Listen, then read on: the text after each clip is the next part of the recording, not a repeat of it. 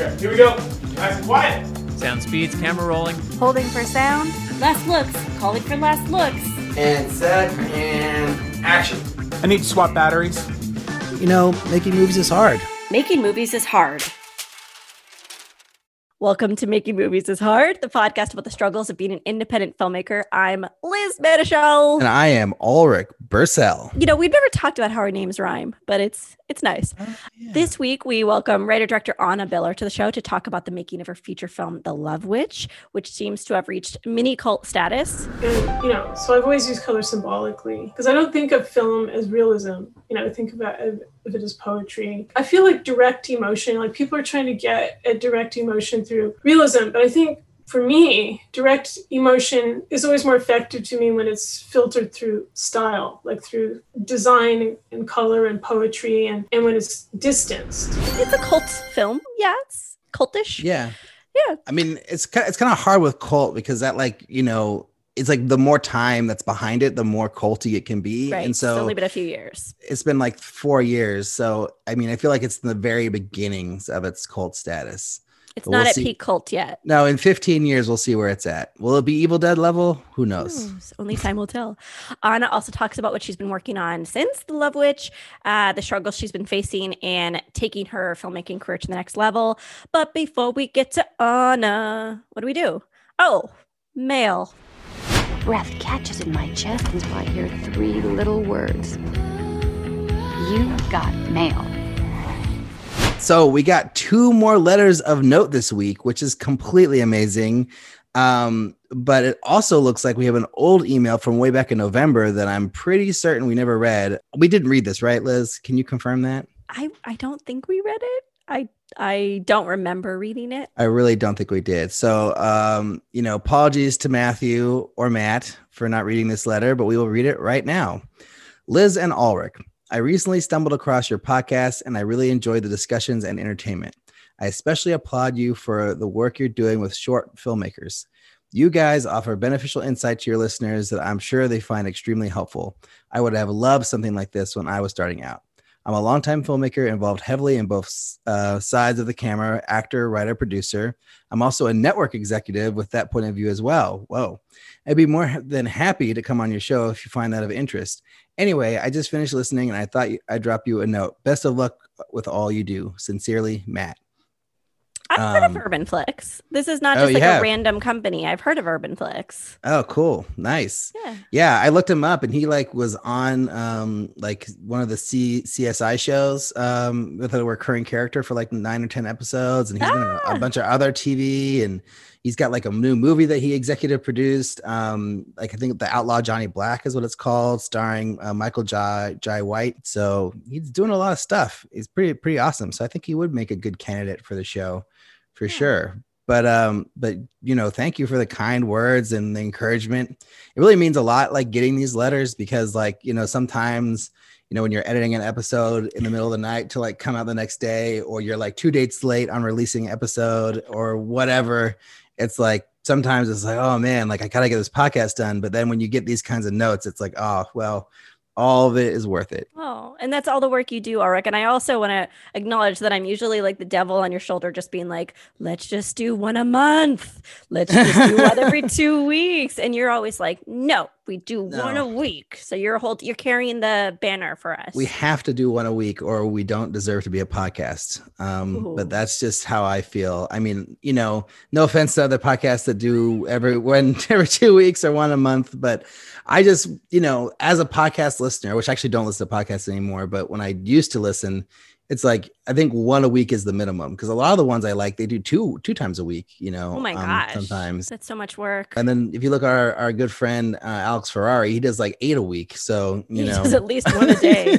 He does one a Insane to day. me. That guy. Oh man. But look at his empire, he's got the success, from doing that many shows. So, I mean, that's one of, I just feel that's what we do. We do one a week. Maybe it'll change one day, but we'll see. Do you want to read this next part, Liz? We are not focusing on a Get Shorty this week, but we have another letter to read. And this one's from Travis of Travis and Madison, who just said their short, "Why haven't they fixed these cameras yet?" on the show. And he sent us some, I actually didn't check with you, Ulrich, but I've excerpted a few things because I didn't Sure. think we needed to read the whole letter. Sure. But so we'll see what happens. We'll Travis see. he'll hate us for our censorship, but that's fine. Your omissions, they make I mean, sense. really, They're it's- good. I back them up. He's writing to you, so I'm ultimate taboo. I'm reading the letter that's addressed to you, but it says, "Hey Ulrich, Travis here." Then he goes on to say, "I don't know which I loved more, last week's coverage of WHTFTCY, which is their acronym for their short, or this week's breakdown of the submission video." Side note from Liz, we've been talking about the short a lot, and also Madison and Travis have been just like really lovely and communicative, so we're happy to bring them into they're like now like side characters of this podcast. They're like They'll love that. guest stars. For what it's worth, in regard to our short, you pretty much nailed our intention. The woman is crazy. She is an unreliable narrator, and it is a social justice Travis Bickle who projects social issues where they maybe aren't relevant. Devin was not some monster, just a major douchebag, but he didn't have to die. And you are correct in that we wanted to toe that line and not lean too hard into her fiery rage to salvage the twist of her being the danger rather than the victim. Yeah, I mean, and he goes on to explain a little bit more about why they did that and the reactions to the film that were a little bit counter to their intention, right? So it says, we've had many screenings where they literally hoot and hollered for Luke's demise without even considering that they may be processing the details wrong. See, I'm just skipping over some stuff because I feel like I'm talking too much. Travis still continues to say he loves that they won us over with the voiceover, which again, I will reiterate, we really did enjoy it. But apparently we were off base about one thing. Ulrich, do you want to tell us what we were off base about? Yeah. So in the email, he says, there's one thing you're horribly off base about. And then he attached a full res version of the photo in the background that I thought was like two weird photos of me like put together. But in fact, it is actually a naked Travis draped over a picture of me, which was hilarious. And like when I first saw it, that was kind of what I thought. I was like, wait, is that some other person? And I was like, no one would ever do that. No one would put their photo in with me, in that way. That's got to be just something he found of me online and is some weird. So I'm very flattered and impressed by his Photoshop work. And then Travis continues, while I'm flattered to be confused for a handsome college Ulrich, I felt I had to set the record straight. I don't think I read that part of the email yet until right now. And I can't believe that he photoshopped a naked picture of himself. This is amazing. Yeah, it's actually a really good Photoshop job too, because it does actually look like we're in the photo together. So we'll put that post of that actual high res version of the photo in the show notes so you can all see Travis's amazing work. And maybe one day we'll get a beer and meet in person. We can laugh about this. Because you're so close on print. It's like there's a level of intimacy that has been breached here. Yeah, exactly.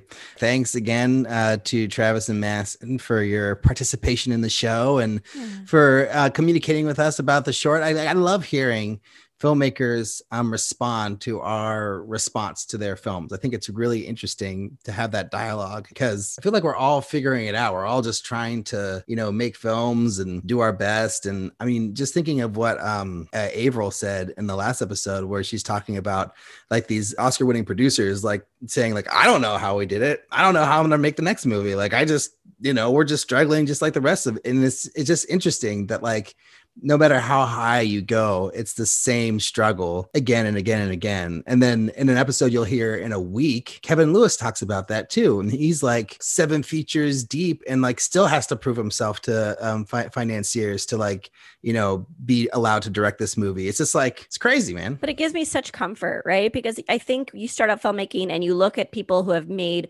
multiple features or series or whatever, and you're like, oh, how did they figure it out? And you realize nothing has been figured out. And that makes me feel like we're all, it evens the playing field a little bit more, and it makes you feel less, even though we're more powerless, it makes you feel less bad about it, I guess. Right. I also want to acknowledge that what's great about having this back and forth with the filmmakers is that like Ulrich and I are watching the short maybe once, maybe twice. We're just kind of like speaking off the top of our head about what our immediate impressions are. And then it's like from the filmmaker who thought about it for months, if not years, we get to hear like a completely different, well-tuned, thoughtful reasoning behind why they made the choices they did. So I really enjoyed that So always feel free to respond to our constructive feedback, I guess. Yeah, and send us your short film. We are like kind of running out of shorts. I have like maybe 3 more contenders on there that will come out at one point or another, but I really want like a deeper pool to like watch through. So if you have sent your short and you haven't heard from us, don't worry, you're still in the running there. You're still in the queue. But if you haven't sent your film and you're thinking about it, send it now. Send it to us. We want to watch your short films.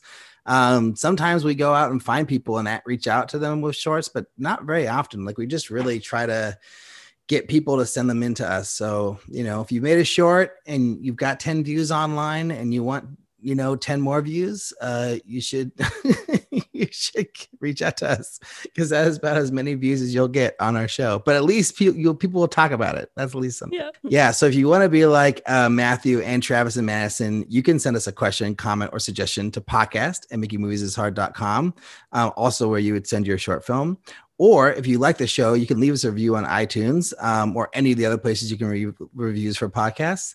We also have a Patreon page, if you didn't know. So if you really love the show and you want to support us, go over to www.patreon.com/MMIH podcast and give us $1, $5, or $9, which will get you one of our brand new enamel pins. Side note, we read an email on the show from, was it Jeanette?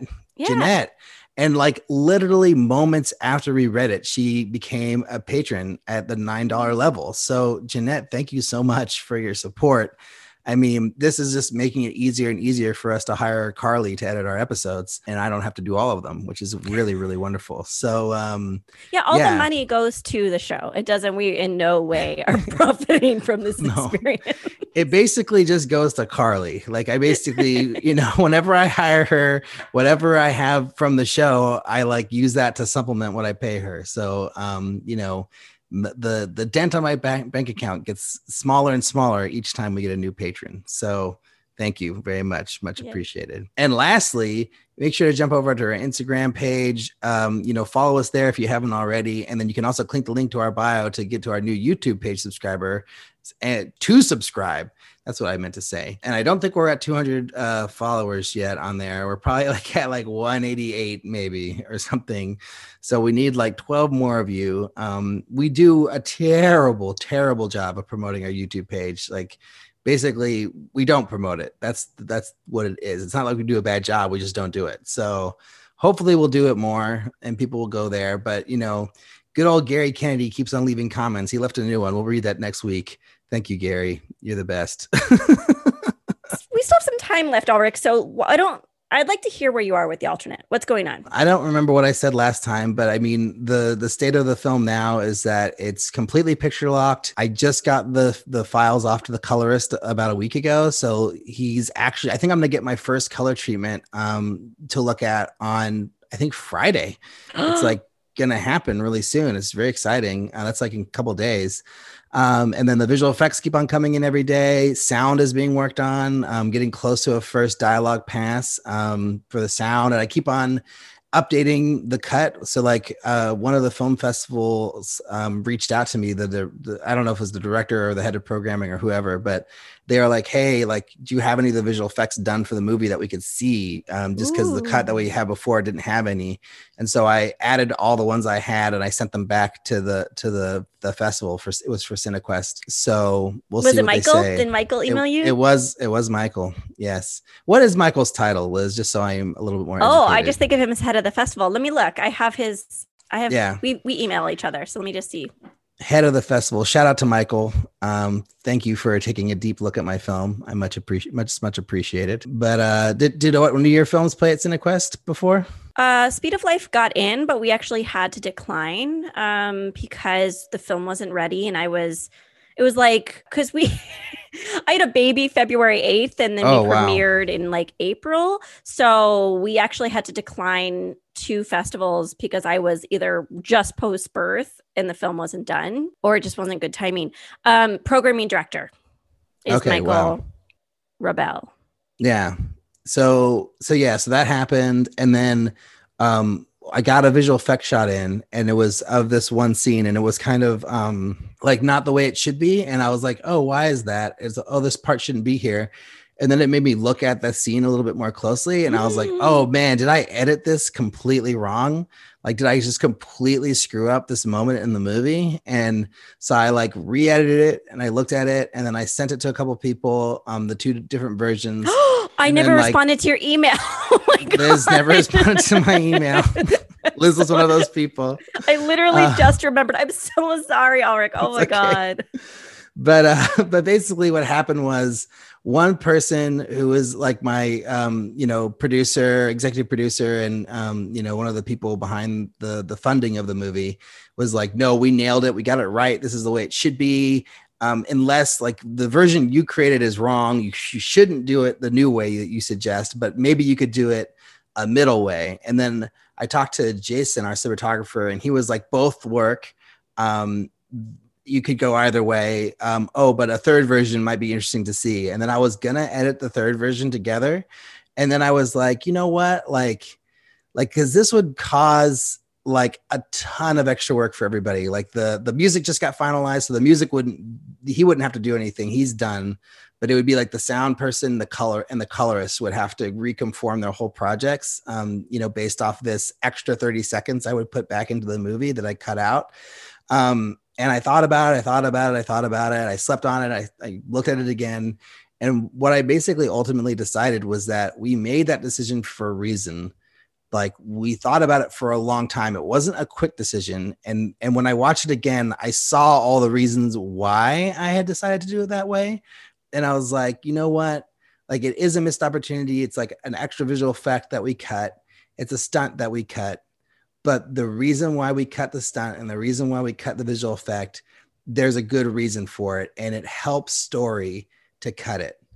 And we still get to solidify all the things that we get to solidify. And we still get to see the visual effect like three minutes later or 2 minutes later in the movie. It's not like you don't get to see it. It's just, you see it later.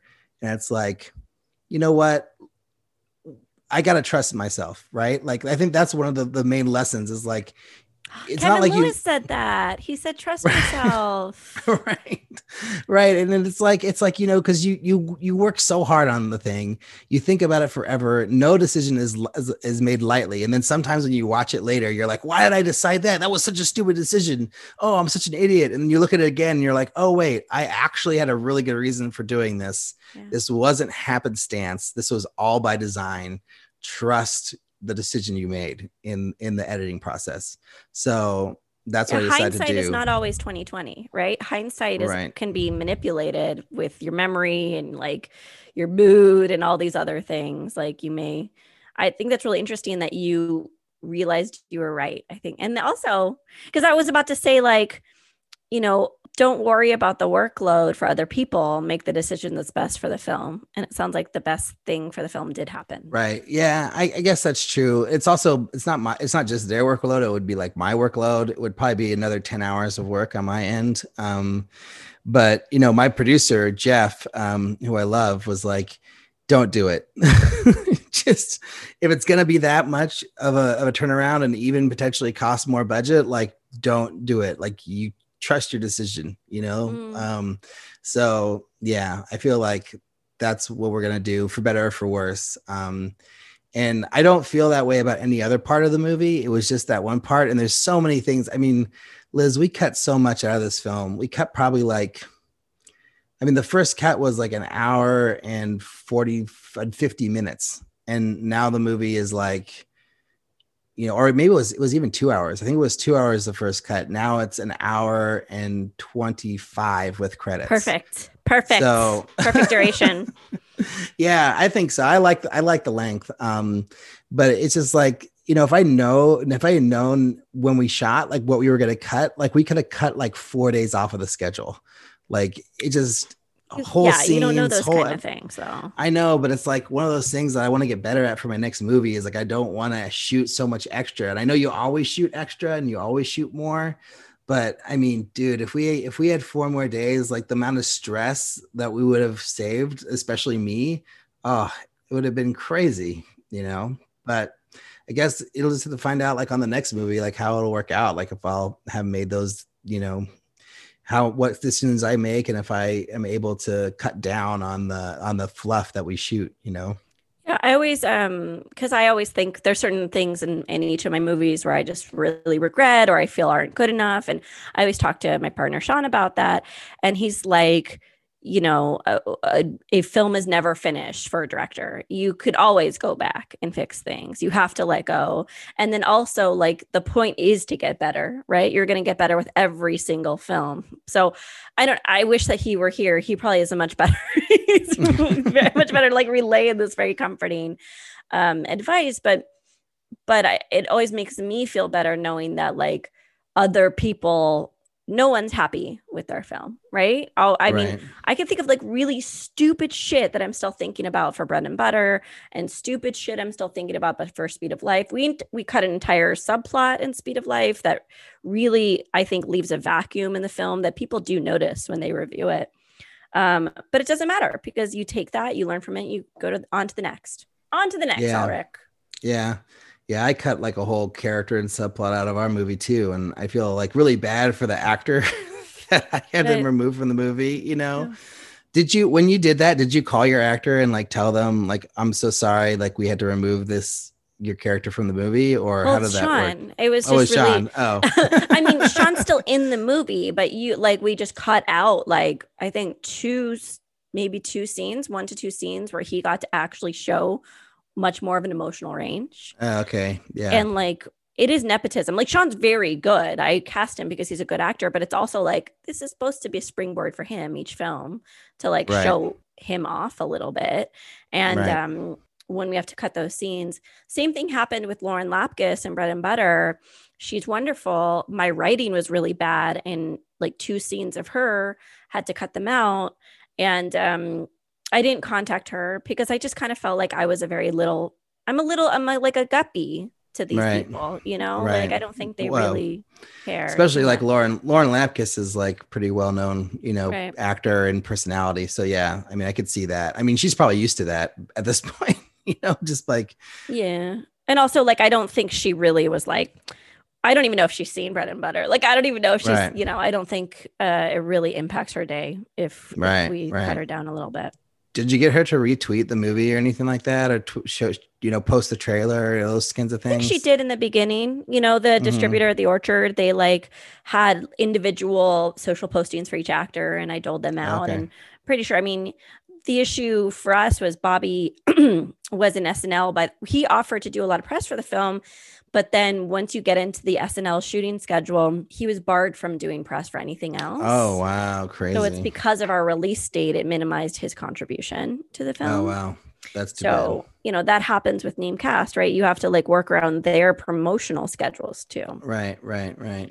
Yeah, it's very interesting. Well, anyways, I'm going to call that actor and just, I'm just putting it off. I just need to do it. Just be like, hey man, you know, your work was great. You were awesome. And that has nothing to do with your performance. It's just what the movie needed, you know, and he's still in the movie, but he's just like, you know, his one big scene and his one smaller scene had to get cut.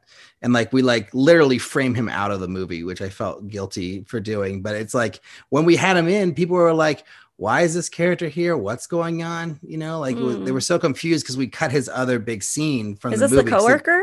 Like the guy that comes over, he has to edit for this guy. Oh, no, not Johnny. Okay, I was like, I don't know how he could be cut out. No, it was another character. I don't even think the version you saw, I don't think you saw his opening scene. There was like this like cold open where we see another character encounter an alternate. And so like it sort of was the idea to set up the idea that alternates exist in this reality, or that like people are encountering their alternates, and then it springs board for our story. But then when we showed it to people, like everyone was like really confused, like who is this, what's going on, like is this the main character in the movie? And then you get to Jake and they're like, oh, this is the main character, but like why are we watching the other person? And then they pop up later and they're like, oh, I guess that makes sense, but I was kind of confused. And so we cut out the opening scene, left in the other stuff. And then they were like, why are we focusing on, why is this guy getting a close up right now? Like, this doesn't make any sense. And so then we were like, okay, well, you know, I cut it out. And then like new people, like people who had seen it, both ways were like, oh, so much better. And then people who saw the movie were like, they didn't have any notes on that scene.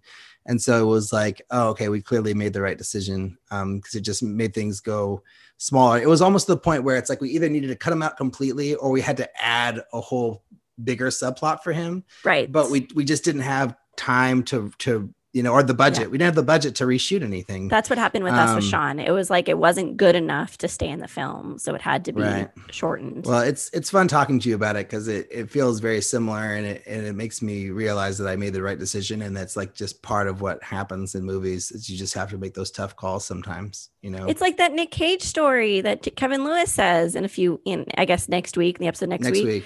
Yeah. Where like Nick Cage is like, good luck with your movie. It's like ultimately they signed the rights over. They're giving you the performance, they're putting everything in, and then they're letting go. And you had to do what was best. And I'm sure they know that there's always a possibility that they're going to be limited in their appearance. Yeah, cool. Well, I hope that's a good update on the movie. And I'm waiting on film festivals. My fingers are crossed. I'll cross my fingers. Well, let's get to our conversation with Anna then.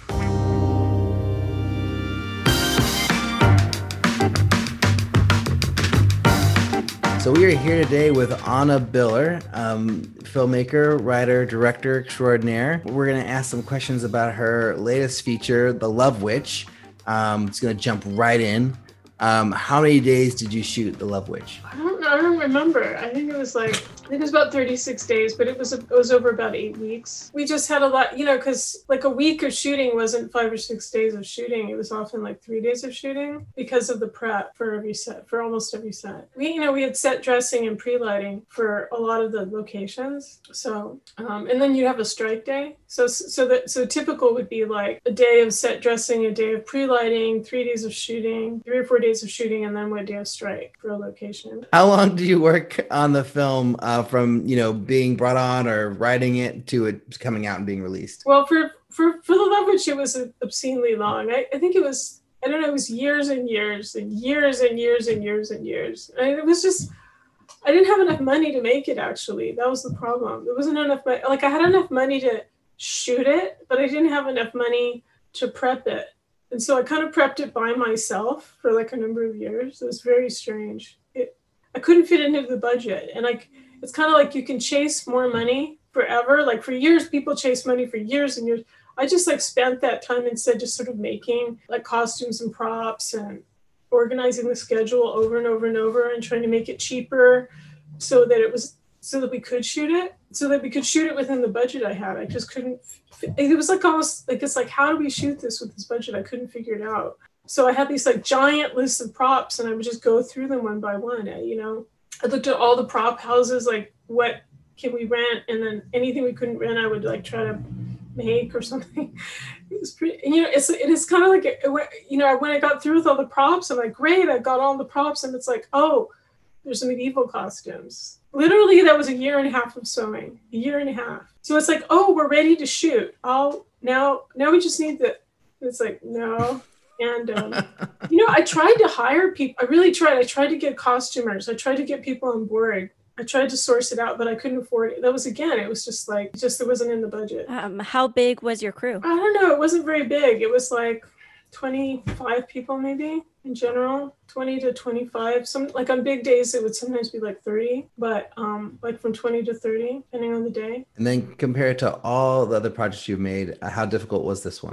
As I become more experienced, it becomes easier to make films, but it also films are more ambitious, so it's harder in that sense. So at least I kind of know like how to not that I'm pretty sure it's not going to fall apart. Whereas when you're less experienced, there's a pretty good chance of that happening on your first feature or on your shorts even. There's always like hundreds of disasters because nobody really knows what they're doing, or some people know, But like as you continue working, you learn, and that's actually why the prep takes longer and longer. You're just like, I'm going to avoid a disaster. I'm going to have this really organized. And it was really good because if I hadn't learned the job of the AD, which is one thing I decided to do when making The Love Witch, is I'm going to really know the job of the AD in and out, because I was never able to have ADs that I could really work with. And I thought maybe it's because I don't know their job and I have to really learn and respect their job. And if I hadn't done that, the Love Witch would not have been a film because I didn't have any help from the production crew on the Love Witch. It just happened that, because I never really had it before on smaller films, but not having it on a bigger film like that would have been, like if I didn't know how to do that. There were so many great people on the crew, but there were also some, like that was my department and that department wasn't working with me. So it's like, I'm not really sure what went wrong. There was a lot of things that went wrong. Very early on, I realized that I couldn't depend on them and I had to just make the film. And it was great because like I made the schedules, and I had control of everything. And I think if I hadn't had control of the schedules and the budget and everything myself, that movie would have fallen apart for sure. Can you speak to that a little bit more? Just like, in what way were they not working with you? Well, I don't want to say bad things about people. It's just like, so for example, because it was such a small crew, I didn't have a script supervisor.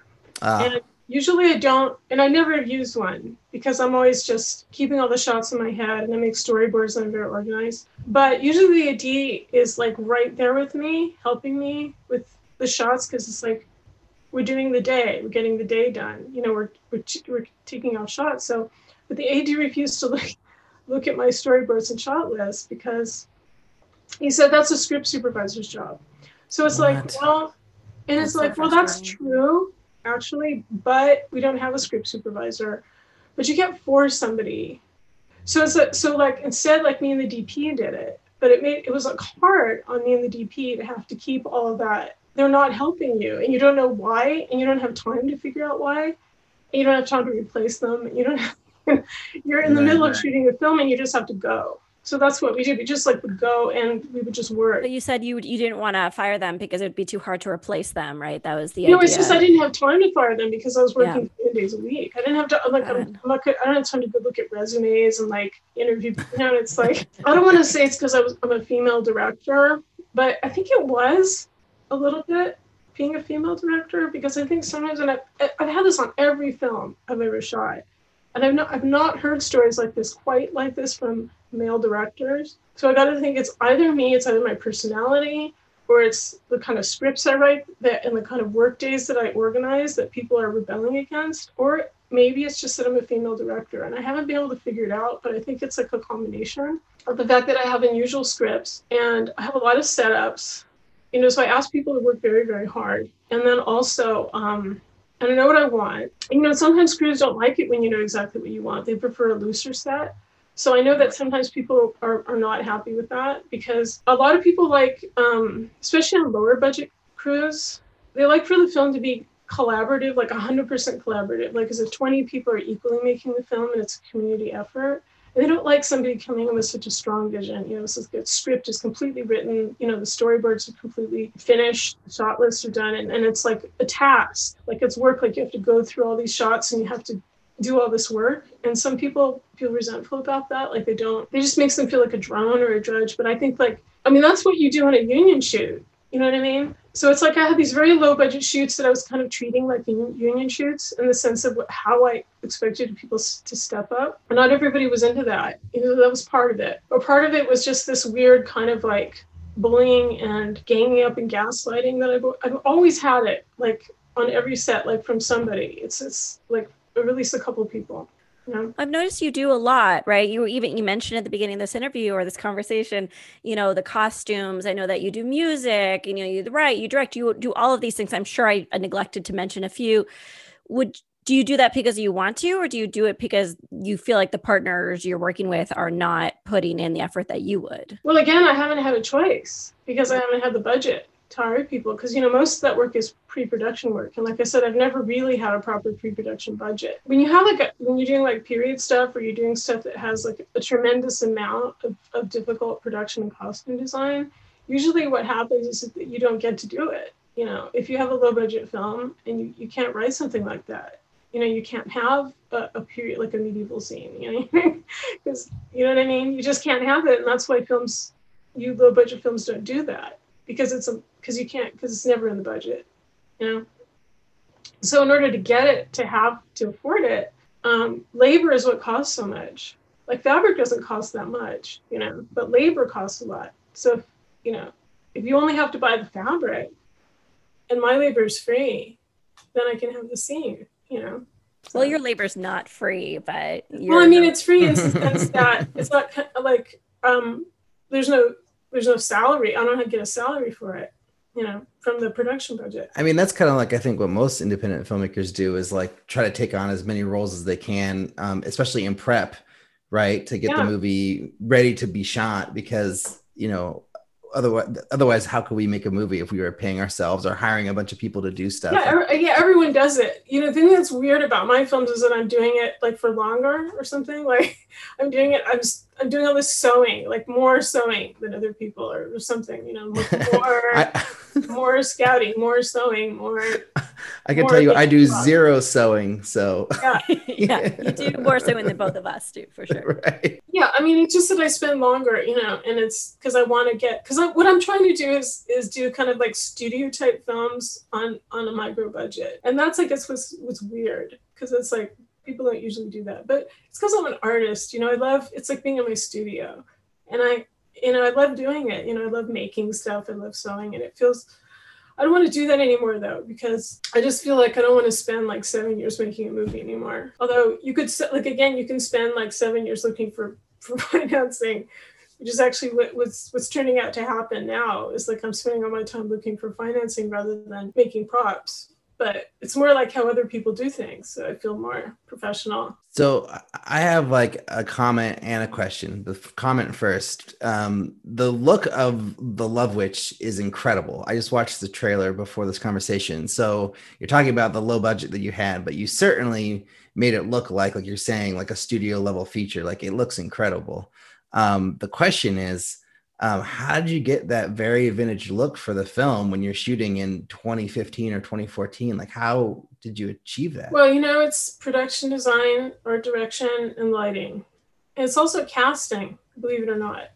You know, lighting is hugely important. It's you know, but, you know, it's interesting because like my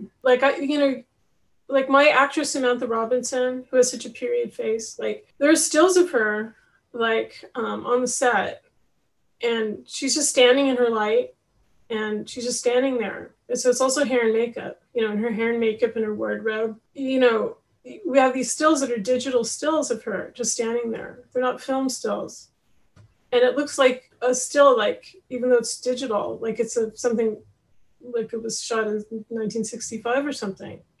But if you see like a crew member standing there next to her or standing in the shot alone and he's like rigging something, it doesn't look like a shot from 1965. It looks like from now because of the way he looks or she looks, you know. Somebody's wearing a tool belt and they're, you know, and they're standing in the same light in the same exact position. It just looks like a you know, something from today. It's something about the actors too, like the actors, the hair and makeup, the clothing, the colors on the set, and then how they're lit.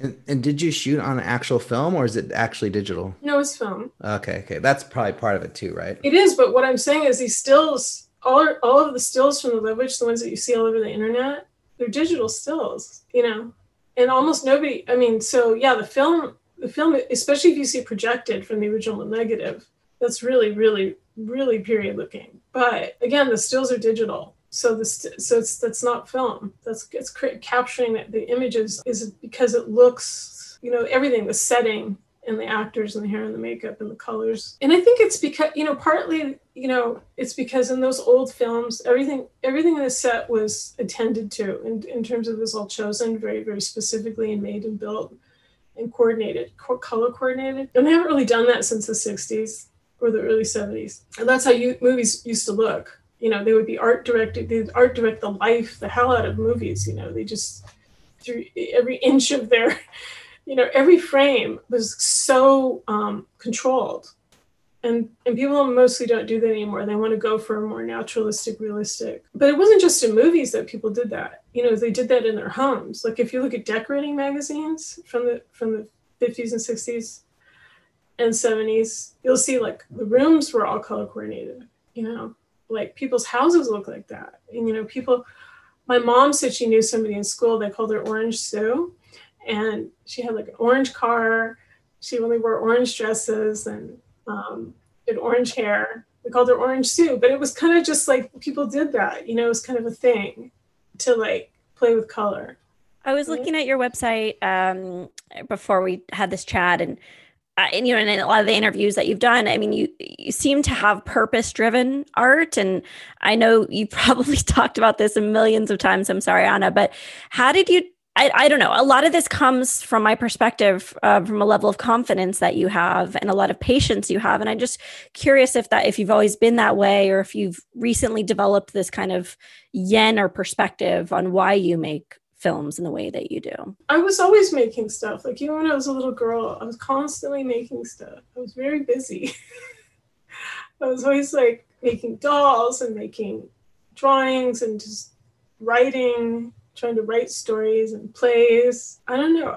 My mother is a fashion designer. She was always sewing. My dad's a painter. He was always painting. I just I've always liked to make things, you know. And we never had any money. We were pretty poor growing up. So whenever my parents needed anything, they would just make it. You know, my mom was the most beautifully dressed woman that she knew, but she didn't have. But it was all because she would make her beautiful clothes. You know, kind of neat. And I don't know. So it's something you learn, you know, it's kind of you learn from a child. Like if you want something good, you can make it. And you can take that too far. But I started studying, I've always been such a cinephile, but when I started making films, like in college, I started really studying like the way movies look that I love, the movies that I love the most and what they look like. And then I've been studying that for years, you know, the way the decors are, like what, you know, like a movie like, let's say Pillow Talk, and like why is that so enchanting? And it's partly because of the, you know, the color design, you know, in a lot of these movies.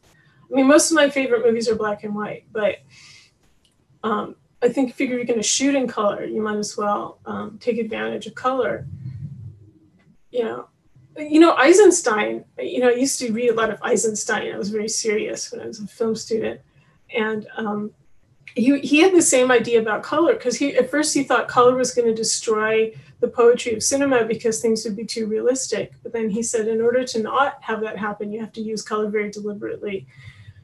And I remember reading that as a student and thinking like, aha, that's true. That's absolutely right. Color has to be symbolic. It has to be purposeful. It has to tell the story. And, you know, so I've always used color symbolically because I don't think of film as realism. You know, I think about it as poetry. I feel like direct emotion, like people are trying to get at direct emotion through realism. But I think for me, direct emotion is always more effective to me when it's filtered through style, like through design and color and poetry, and when it's distanced, when it's, you know, because that's why I love, you know, filmmakers like Bergman, you know, people who take something and put it into like a fairy tale. You know, I always respond to work like that more, or Jean Cocteau, or even just the old, you know, 30s Hollywood cinema that was so over the top. It was so glamorous that it was like insane.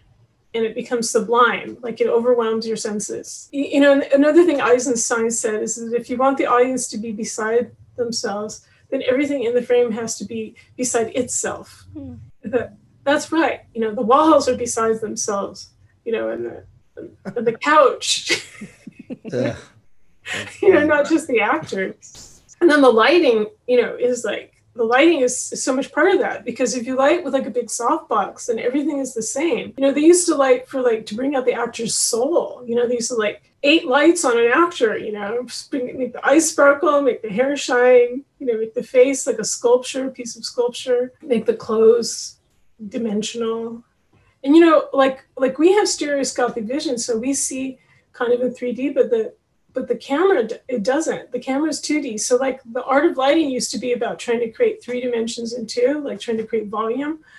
They don't do that anymore, you know? So it's kind of like the art of painting, the art of illusionism, like that they developed in the Renaissance, was trying to create volume. And that was like this huge advance in painting. And the same thing with lighting. It was always to try to create the feeling or the sense of volume, which actually creates a sense of excitement and pleasure and emotion. And that's they've dropped that for just like documentary like concerns, which are great too, right? It's like everything in its own place, but it shouldn't destroy the art of lighting, which I think has kind of been destroyed a little bit. So how did you find a cinematographer and a gaffer who wanted to light the same way that you did, with this volume and this different, kind of old school approach? Well, I already knew David Mullen. He shot a short of mine. We went to the same school, and I knew he could do it. And I just kept asking him until he broke down. He's shooting a lot of TV, and he's busy. He's very busy. And I just, I cast it, and I had everything ready, and I just waited until his schedule opened up. Because it's too hard. It's too it's so hard to do that kind of lighting if you haven't done it before. But even if you want to do it, because none of the DPs I talked to even wanted to do it or even interested in it. But it's actually quite a skill that you have to acquire over a period of years. And he loves that stuff even more than I do. It was so fantastic. He was sending me all these stills from these old Technicolor movies like Leave Her to Heaven, and he was trying to nudge me. He's very good with art direction and stuff too. So he was trying to help me there. He would say, look at all these shots with flowers in the foreground. Look at all. He was hoping, because I always think about things like that, but he wasn't sure that I would, so he was trying to nudge me to try to think about how to create even more depth with how I placed objects. And but he didn't need to. But it was it was great because we were so on the same page. We didn't talk at all on the set, hardly at all. Every once in a blue moon, I'd look at a shot and I'd say, can you just take one scrim off that light? And then he would do it. And I go, okay, we can shoot. Or can you just raise that barn door 1 inch? Because the lighting was always so perfect that I never had any problem with it. It was always perfect. So ideal. I have a question from the other side of the coin, so I'm sorry to depart from this thread, but I'm just really impressed by you, Anna. Sorry. And also there seems to be so much thought and care and love and talent into everything that you do. And I'm actually just very excited that the marketplace and the festival world and the artist support world has received you the way it has. But I'm curious if you care. Did you care that you got into Rotterdam? Was that a big deal for you? Or how would you have traversed the marketplace if you weren't received in this way? Oh, no, I care a lot about that stuff. Of course, you have to care because you don't get a career without that stuff. I mean, I'm not interested really that much in being, I'm not interested at all in being an outsider artist, to tell you the truth. I happen to be one, but it's not it's a badge of honor or anything like that. I would have loved to have gotten into more festivals. In fact, I'm a little bit sad that I didn't get into any top tier festivals in the United States for The Love Witch, because I didn't. And it's it would have made a huge difference to screen at Sundance.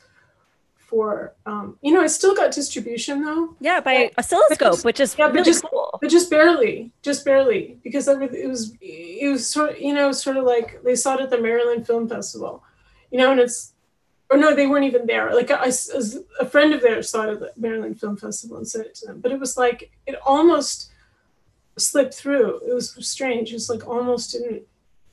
And there were weird things that happened. For example, it was rejected from places you would think it would get in, like the San Francisco Film Festival. And initially, even the Seattle Film Festival, it was I was talking to some woman, she had made a short, a horror short, and we'd gotten into most of the same festivals. And then she said, oh, are you going to be at Seattle? I said, no, I didn't get in. And she was appalled. She's like, really? She goes, oh, I know the director there. I'll talk to him. And then I got this, a week before the festival, I got this email saying that it was going to be screened, and it was a special at the Seattle Film Festival. It was a special new announcement. It's because the director saw it and he couldn't believe it had been rejected. He didn't know. But it was I think a lot of the young kids that are watching screeners are just throwing this thing in the trash, my word, because it's just so, they don't have the references, they don't watch the old movies. They just think the lighting is bad. Maybe they just think it looks like an old TV sitcom or just it's girly. I'm not sure what people are thinking, but it's insane. It's kind of it's been actually really hard for me to get my work screened, to tell you the truth. Even with my shorts, my favorite film that I've made is a short called The Visit from the Incubus. And, I couldn't get that screened anywhere. It was so hard to get that thing screened. I couldn't even get that thing into Trauma Dance. Oh, wow. I mean, it was really hard. I mean, I was just not getting it screened. It was just like I sent it everywhere. I spent so much time and energy to sending it out. And, now, like Criterion has it, whatever, now it's fine. But it's like, so yeah, to answer to your question, that stuff is important, because if I'd gotten maybe one of my shorts into Sundance, maybe my road wouldn't have been so hard as it's been. Maybe I could have not had to work 7 years on The Love Witch. Maybe I would have found a producing partner where I could have gotten a better finance, things like that. So it's like those kinds of things, like your industry recognition, those things are incredibly important to whether you can get to make another movie at all. You know what I mean? So it's not just like, I like the honor. It's not just about honor and prestige. It's literally about survival, like whether you're going to be able to continue to get to make a movie in the future. Well, let's talk about that a little bit. So like you made your first feature, and then talk to us about the road from that feature to getting The Love Witch made, and like what that looked like for you. I got no interest from the industry when I made Viva, like zero. Like nobody wanted to represent me, and almost nobody wanted to distribute it. I got 2 offers, and they were, for distribution. And, I did show at a lot of festivals, and it got a lot of attention, international, all over the world. In fact, it was better. It was more successful in festivals than The Love Witch, actually, which is interesting. But I didn't get anybody, I didn't get like a single industry meeting. And I didn't even know what industry meetings were at the time. So I didn't try to get industry meetings, but I didn't get it. I didn't, I did for The Love Witch, which is why I know it's different. But nobody wanted to work with me at all. I mean, it was like as if I hadn't made a feature film, except that I got a lot of fans. So that was interesting. I got lots and lots of fans, and people really loved the movie, but it wasn't like that was going to lead to anything. But I got private financing for The Love Witch. And again, it wasn't enough money. But it wasn't through a studio. It wasn't through like industry people. It was just like like rich person, thing. Like a rich fan, that was what it was. And, so it's like, that's really fantastic. But like a rich fan who's incredibly generous is not an industry person, doesn't know anything about the industry, doesn't work in the industry, and can't help me with, finding a distributor. So I was so dumb. I didn't even know that you're supposed to find a distributor. I mean, I've just been like being an artist making movies. I didn't know. Now I know. I've spent the last several years learning about the industry. So now I know a lot of things about the industry. And now I can't even believe that I did what I did before. It's almost like, whoa. It's like I just did all this shit. I didn't even know what I was doing. It's like amazing. But now it seems harder for some reason now that I know how it's supposed to work. It seems really difficult to make anything. So I guess my initial gut reaction is like after The Love Witch, and you've had the success with that film, why wouldn't that, is there not a reason why you couldn't just go back to that same financier who financed, The Love Witch and be like, hey, let's start. Well, I could if I wanted to make a movie of that same budget. Right. But what if you but it could be like the stepping stone. But the problem is that that budget was a budget that it cost me to take 7 years to make a film. So see, that's why I don't want to do it anymore, because I don't want to take 7 years to make a film. I want to have enough money so that I can make a film like in the normal time period. So I want to and I also want to do things. So now that I know how things are supposed to work, I can't really go back to doing it the other way.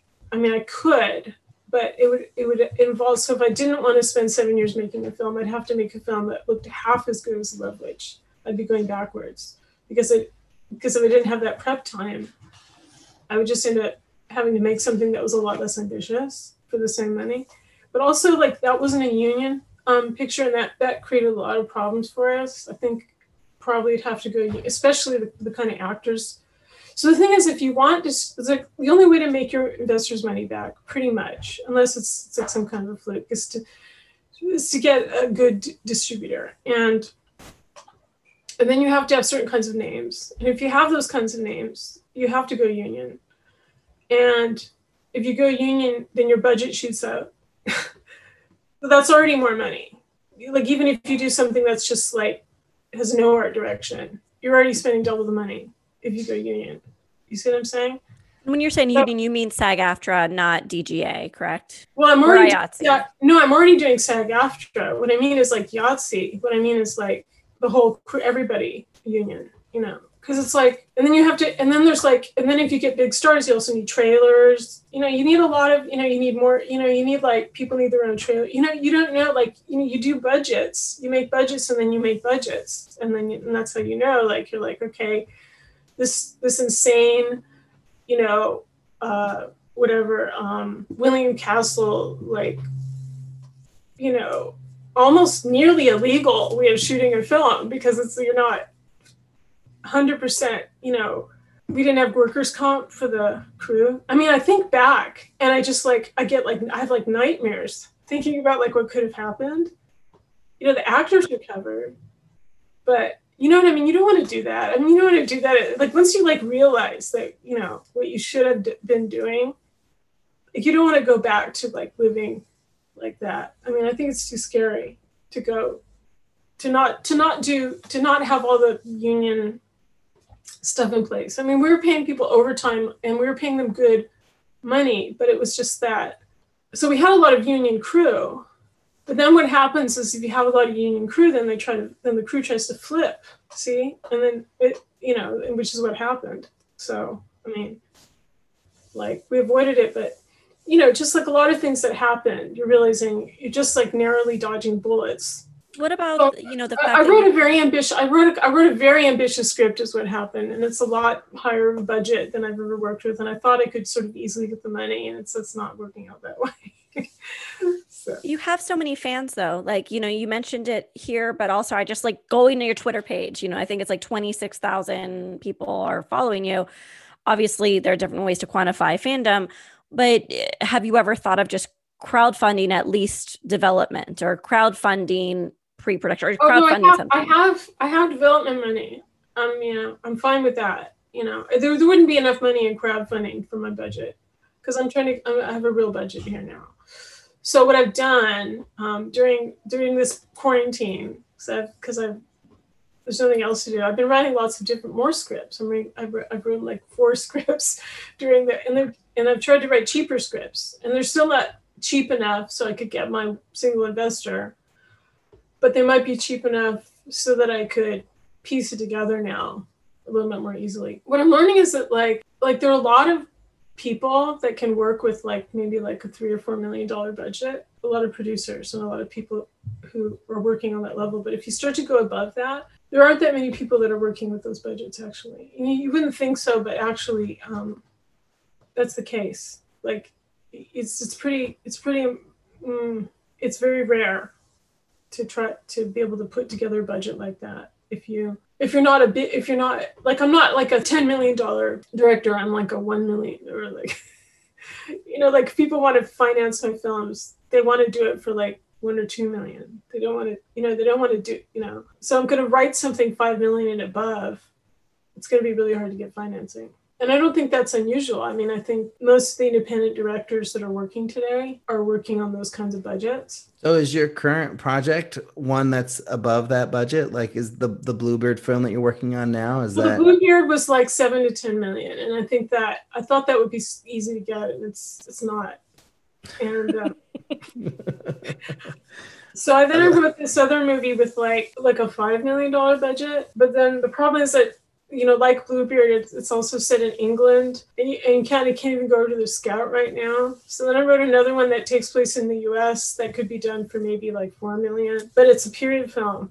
So now I'm thinking of writing maybe like a $3 million movie that isn't a period film, you know, just try to keep making it easier for people to say yes. I think it's time to ask our Rick Kaplan question, because it has to do with future projects. And he's a listener and a lovely human being. He asked, are there any genres that you haven't worked in yet that you'd like to explore in future films? Well, yeah, I mean, one of my, some of the scripts that I've written are in genres I haven't done yet. Like my latest script is a noir script. And it's from like a book written back in the day.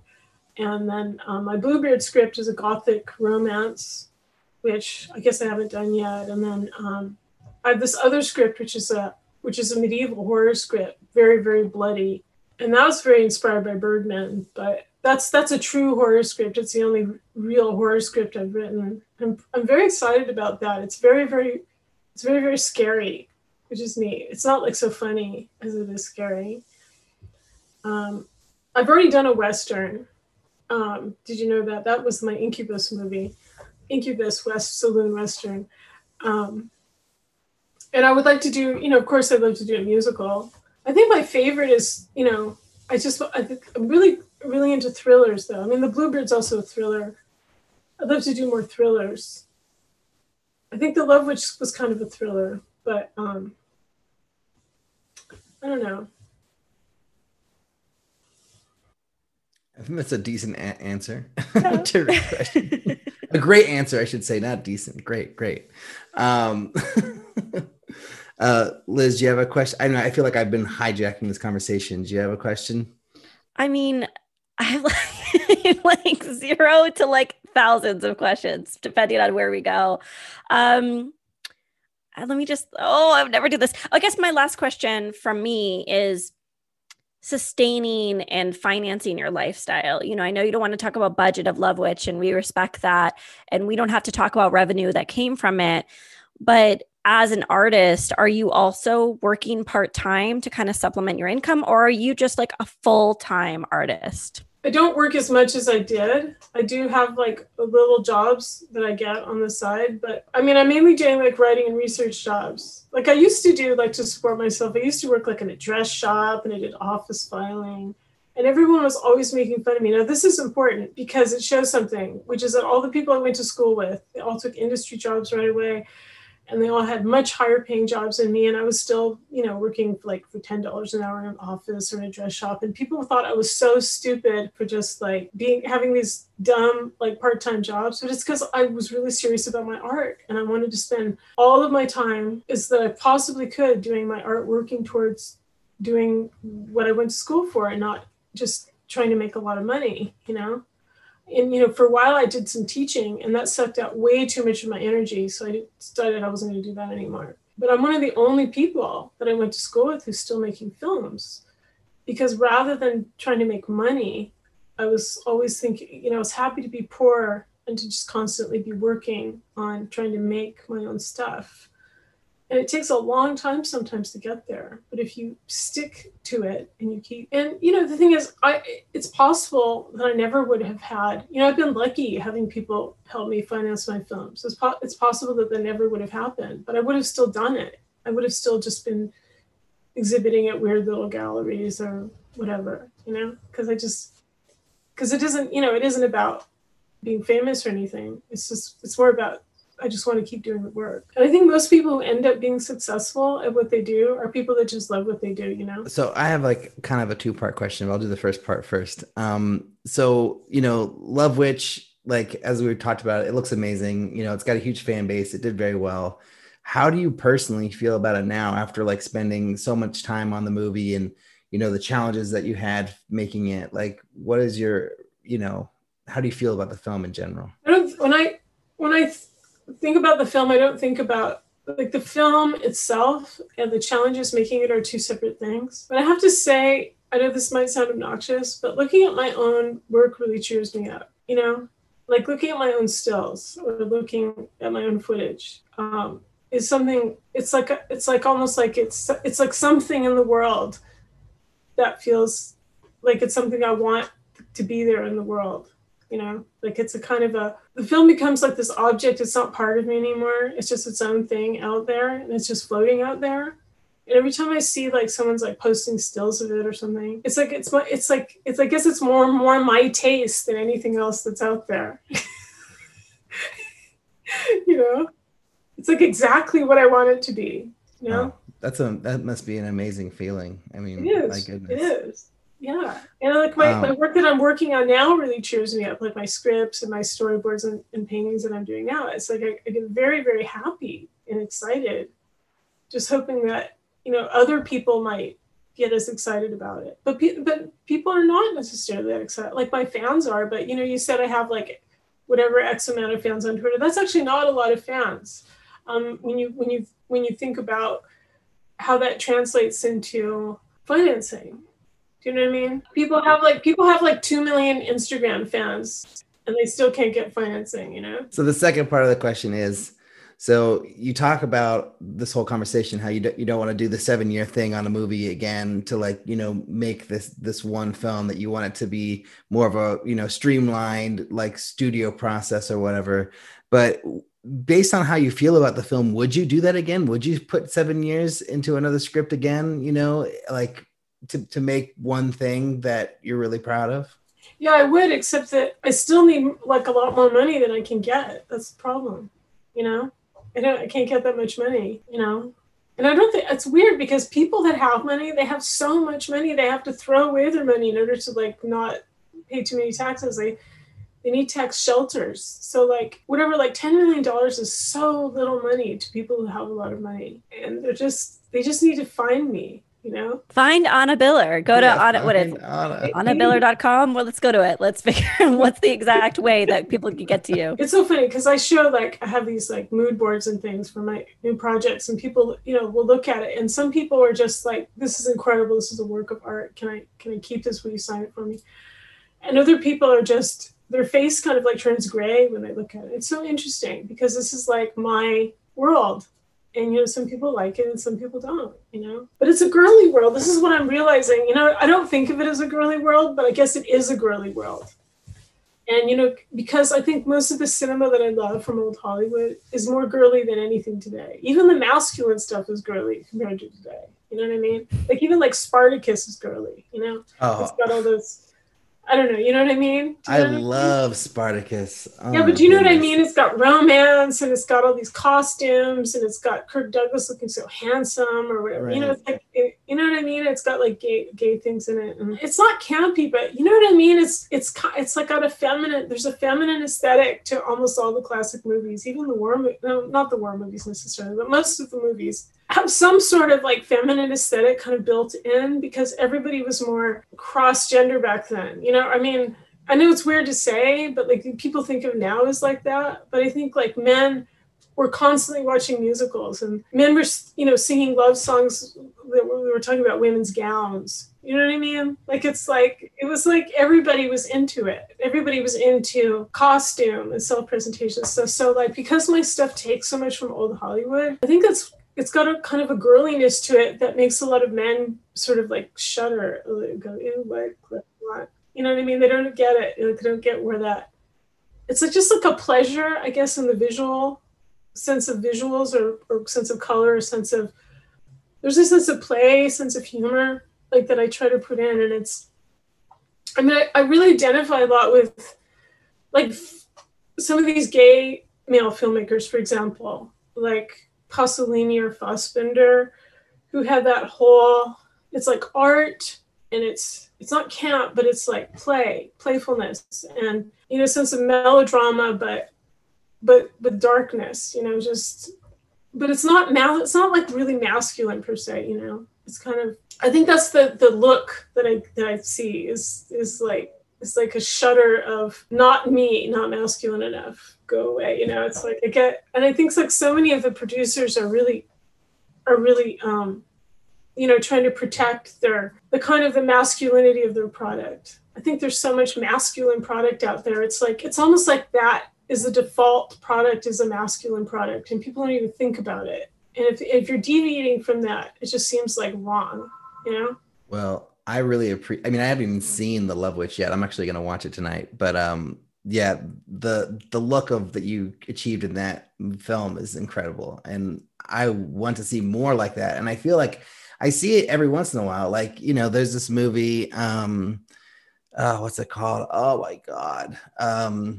It's a Ty West film. It's a horror film. It's a 70s throwback film. And it feels like they went for a similar thing, you know, where it was like that kind of classic vintage look, you know?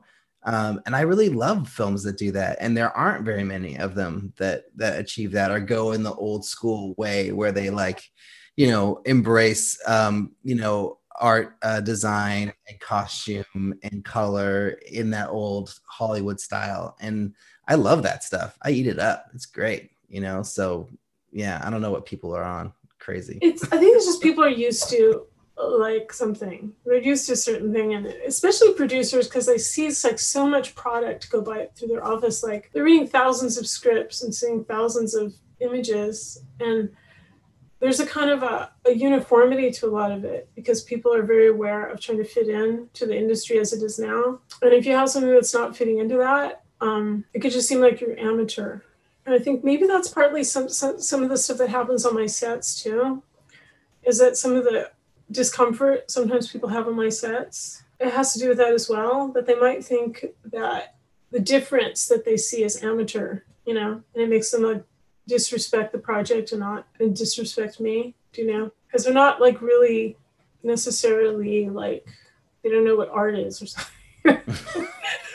Or they don't care about it, or they don't see the value of it. You know what I mean? It's just a kind of like a slickness in the sort of like darkness and slickness and metallic, sort of, I don't know, that I'm not doing. And it's not like people don't necessarily think they don't think it's on purpose necessarily. They just think it's bad, and that there's just like a certain percentage of people that are like that. And I think it's why I think it's why I've struggled so much with my career, that I'm trying to do this thing.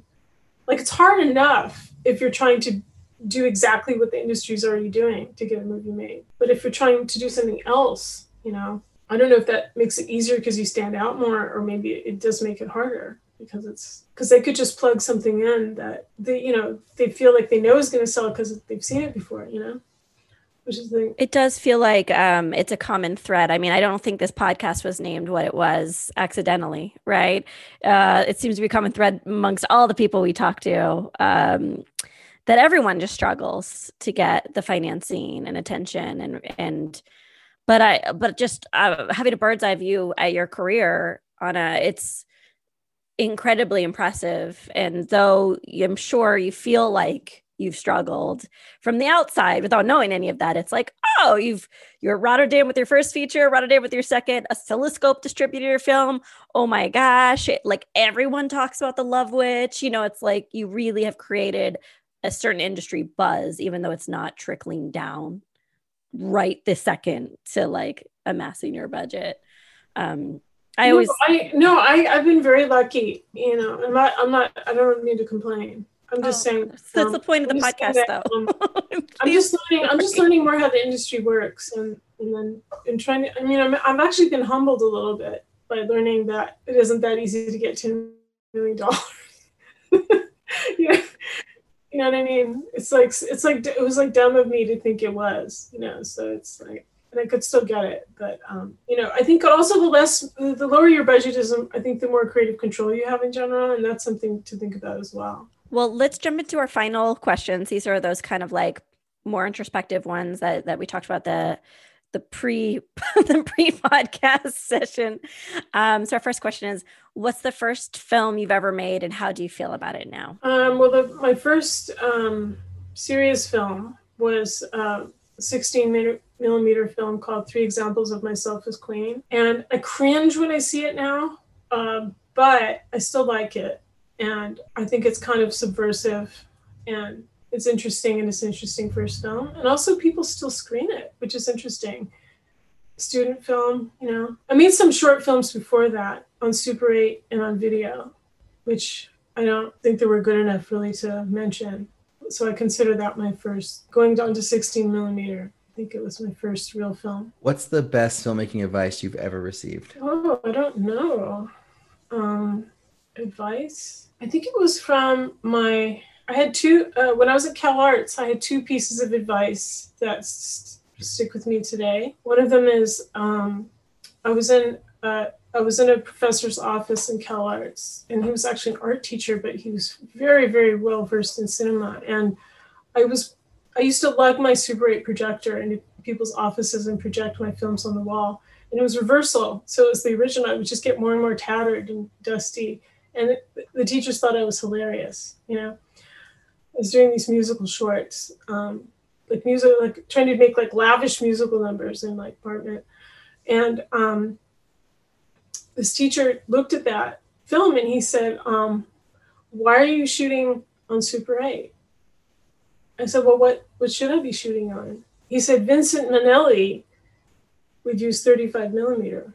And that was the best advice I ever got, because that made me move to 16 millimeter and, apply to be interschool. I was in the art school, actually, to apply to be interschool with film and to start making 16 millimeter films. Just that one comment. He just said Vincent Minnelli. So what he did was he saw something in my trashy little cheap Super 8 film.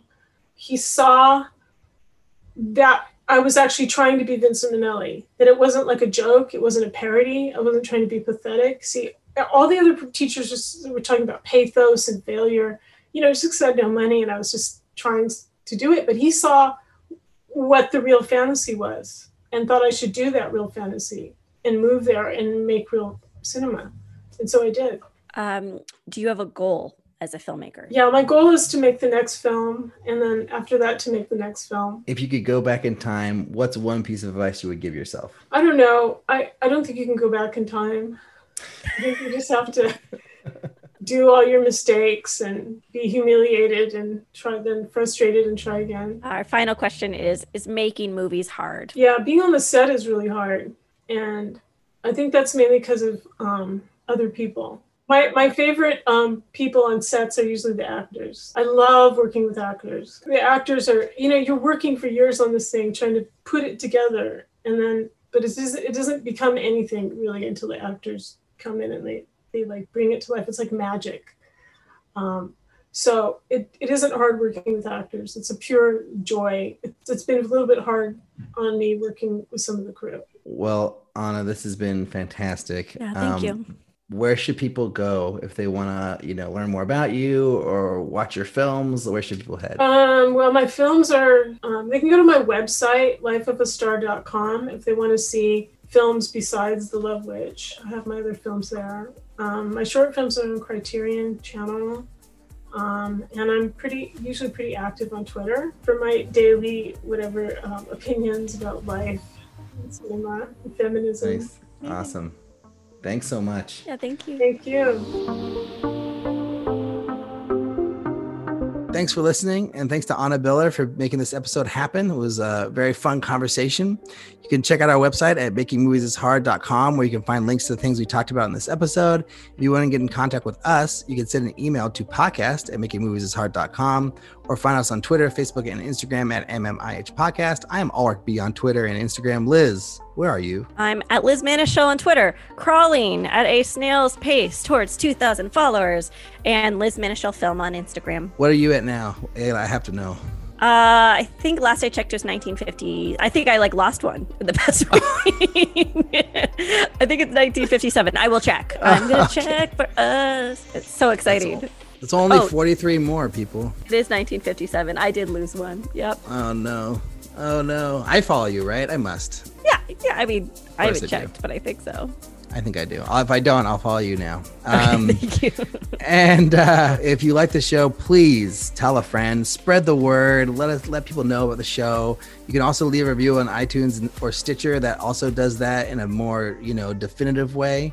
And thanks to editor Ulrich, probably, for doing this episode. Thanks, Ulrich. Well, you're welcome. And thanks for listening, everybody. And we'll talk to you next week.